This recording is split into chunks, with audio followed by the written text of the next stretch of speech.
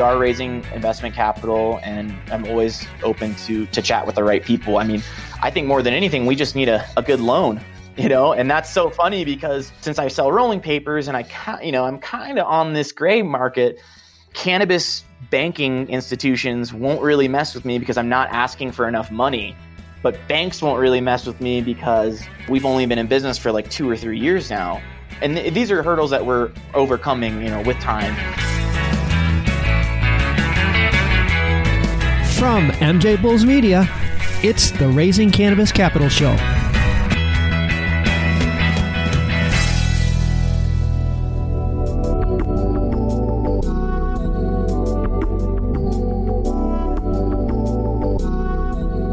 Today on Raising Cannabis Capital, we are joined by Will Brakel from Blazy Susan. Will, welcome to the show. Hey, Dan. Great to be here. Thanks for having me. Yeah, this is going to be fun. For our regular listeners know that the companies that I get most excited about are companies that dominate narrowly defined markets and have really great branding. And not only does Blazy Susan check both of those boxes, but you also have this, why didn't I think of that idea product. I'm going to set the stage for I'm probably steal some of your thunder here, but I'm going to set the stage for our listeners. Picture, you have an apartment with a bunch of your buddies and your coffee table is just like cluttered with all your cannabis paraphernalia. And now you picture that same coffee table with everything organized on this spinning tray, Lazy Susan tray for cannabis. That's what we're talking about here. How did you come up with this idea? Yeah, so the Blazy Susan, it was almost like that exact same scenario, except there was no Blazy Susan. I moved to Denver, came from VMI, went to a military college, and there we had a rule book that was like 70 pages thick of how our room had to look by picture, by drawer and everything. And so when I moved out to Denver for my first real job, basically I moved in with a bunch of stoners in the house I was in. So it was like 4 guys. And the first time I walked in, I saw their coffee table and it was like covered in stuff. Also things that I had never seen before, like, volcanoes and all these very cool smoking devices. So to me, it was kind of like, wow, they have everything that I, had looked at, I've heard about, but wow, it looks awful. I mean, it's a mess. And pretty much what happened was it was a high moment. And I think that's what's really cool about the whole brand, that it was set off by me as a consumer thinking, I need to clean this up. What if I had a Blazy Susan to clean it up? From there, it was something that had stuck with me for about 3 years. That's basically where the concept was born. And our whole brand kind of came about as, let's build this tray to put things on. Everyone's making new things. Everyone's coming up with the new vape, the new bong, the new whatever. And no one's coming out with anything to store it on. So let's just start with that. From there, we just kind of set on trucking. Yeah, well, I'd say, and you mentioned your branding. It's so tight. It is so tight. I mean, for our listeners, you got to go to the website, but it's kind of themed off that 1950s, the drive-through diners. Why do you think that resonates so well with your demographics? When we kind of came up with Blazy Susan, it was ultimately a tray. So, for us, it was like a play on words of the Lazy Susan. And then it kind of became this thing, okay, well, what does that look like? Yeah. How does that brand actually, come to life? And we kind of came up with Susan as our characters. And, imagine if Prohibition had never happened. That's kind of our take on Blazy Susan. It's almost like we created that brand of that era. If nothing had ever happened with cannabis, almost like the alternate future, of the retro cannabis things. It resonates with an older generation because they were there.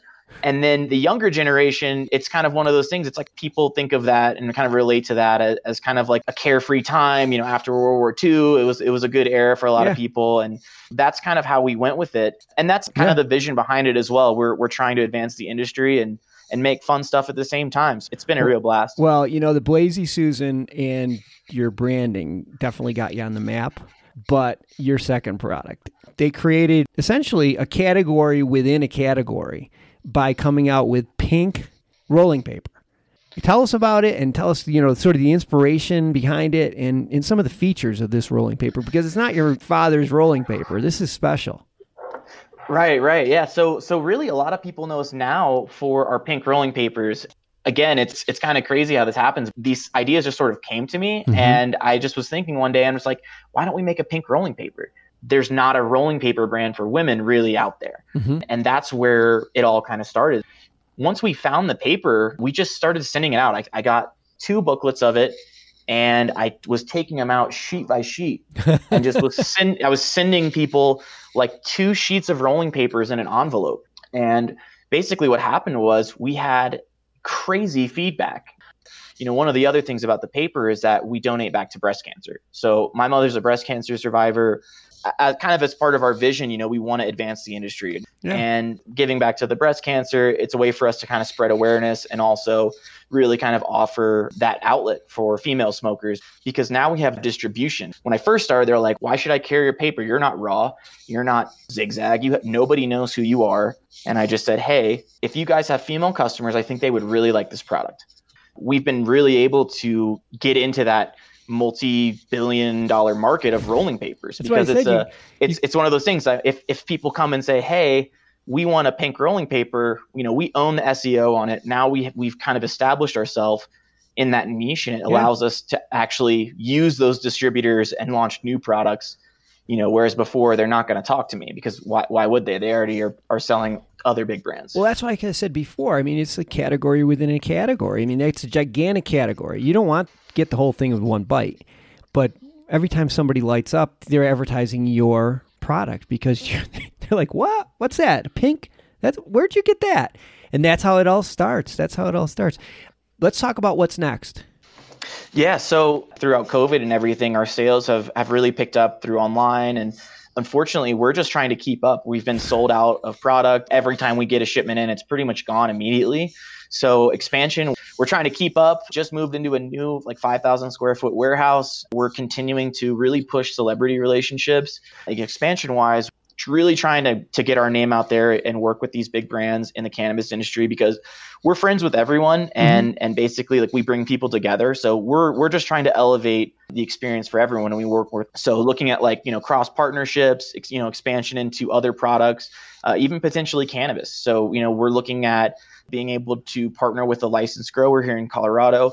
We started with a tray, but now we're going to build everything that goes on it and around it. That's been our business model kind of since day one. There's nothing I'm not afraid to do. We want to be the Nike, the Adidas in this space, launching a cool purple rolling paper next to expand our shelf space. Those are all things that we're looking at. Well, the sky's the limit. That's how we feel right now. It's good to have a sold out product, but at the same time, we have to really plan to maintain it.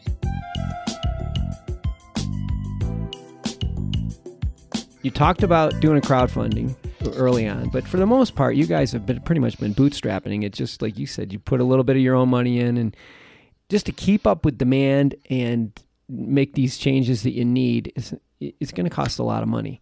Are you raising capital to help you with that? Yes. So currently we actually are finishing our second real round. We're going to be raising at a 1.875 valuation, and we've got about $50,000 left in our round. So wow. Basically there's a little bit of space left. We've been bootstrapping as much as we can.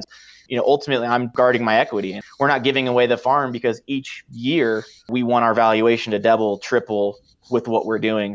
Ultimately, that's our goal, and the public market's the best place for that in 2 or 3 years, and then that might be the move. We are raising investment capital, and I'm always open to chat with the right people. I mean, I think more than anything, we just need a good loan, yeah. And that's so funny, because since I sell rolling papers and I'm kind of on this gray market, cannabis banking institutions won't really mess with me because I'm not asking for enough money, but banks won't really mess with me because we've only been in business for 2 or 3 years now. Yeah. And these are hurdles that we're overcoming, with time. Ultimately, we have great margins on our product. We could grow our rolling paper business into several $1 million a year because of the margins we have. So we're priming that pump and trying to keep up with demand. And that's really kind of where we're at in our company. We have a warehouse, and now we need to fill it with product. And yeah. I need to sell that warehouse 4 or 5 times a year. And we're going to get to that 7-figure mark, no problem. So yeah, we're going to have all of your information in the show notes, and Blazy Susan's information in the show notes. So if somebody is,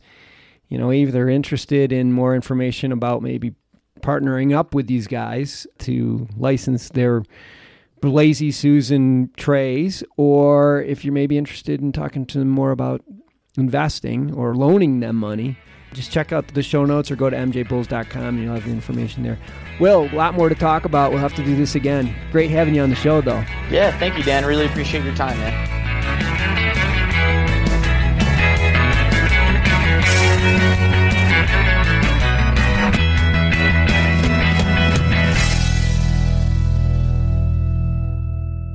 Thanks for listening to today's show. To check out more great cannabis podcasts, go to podconnects.com. Here's a preview of one of our other shows. Hey there, my name is Leah Babrudi, and I'm the founder and host of CannaChicks Podcast, where I discuss cannabis, psychedelics, and other natural medicines. I not only interview people who use them as treatment for different conditions, but also the entrepreneurs who share their knowledge on how they built their businesses. If this sounds interesting to you, give my show a listen. I'm sure you'll learn something that'll surprise you.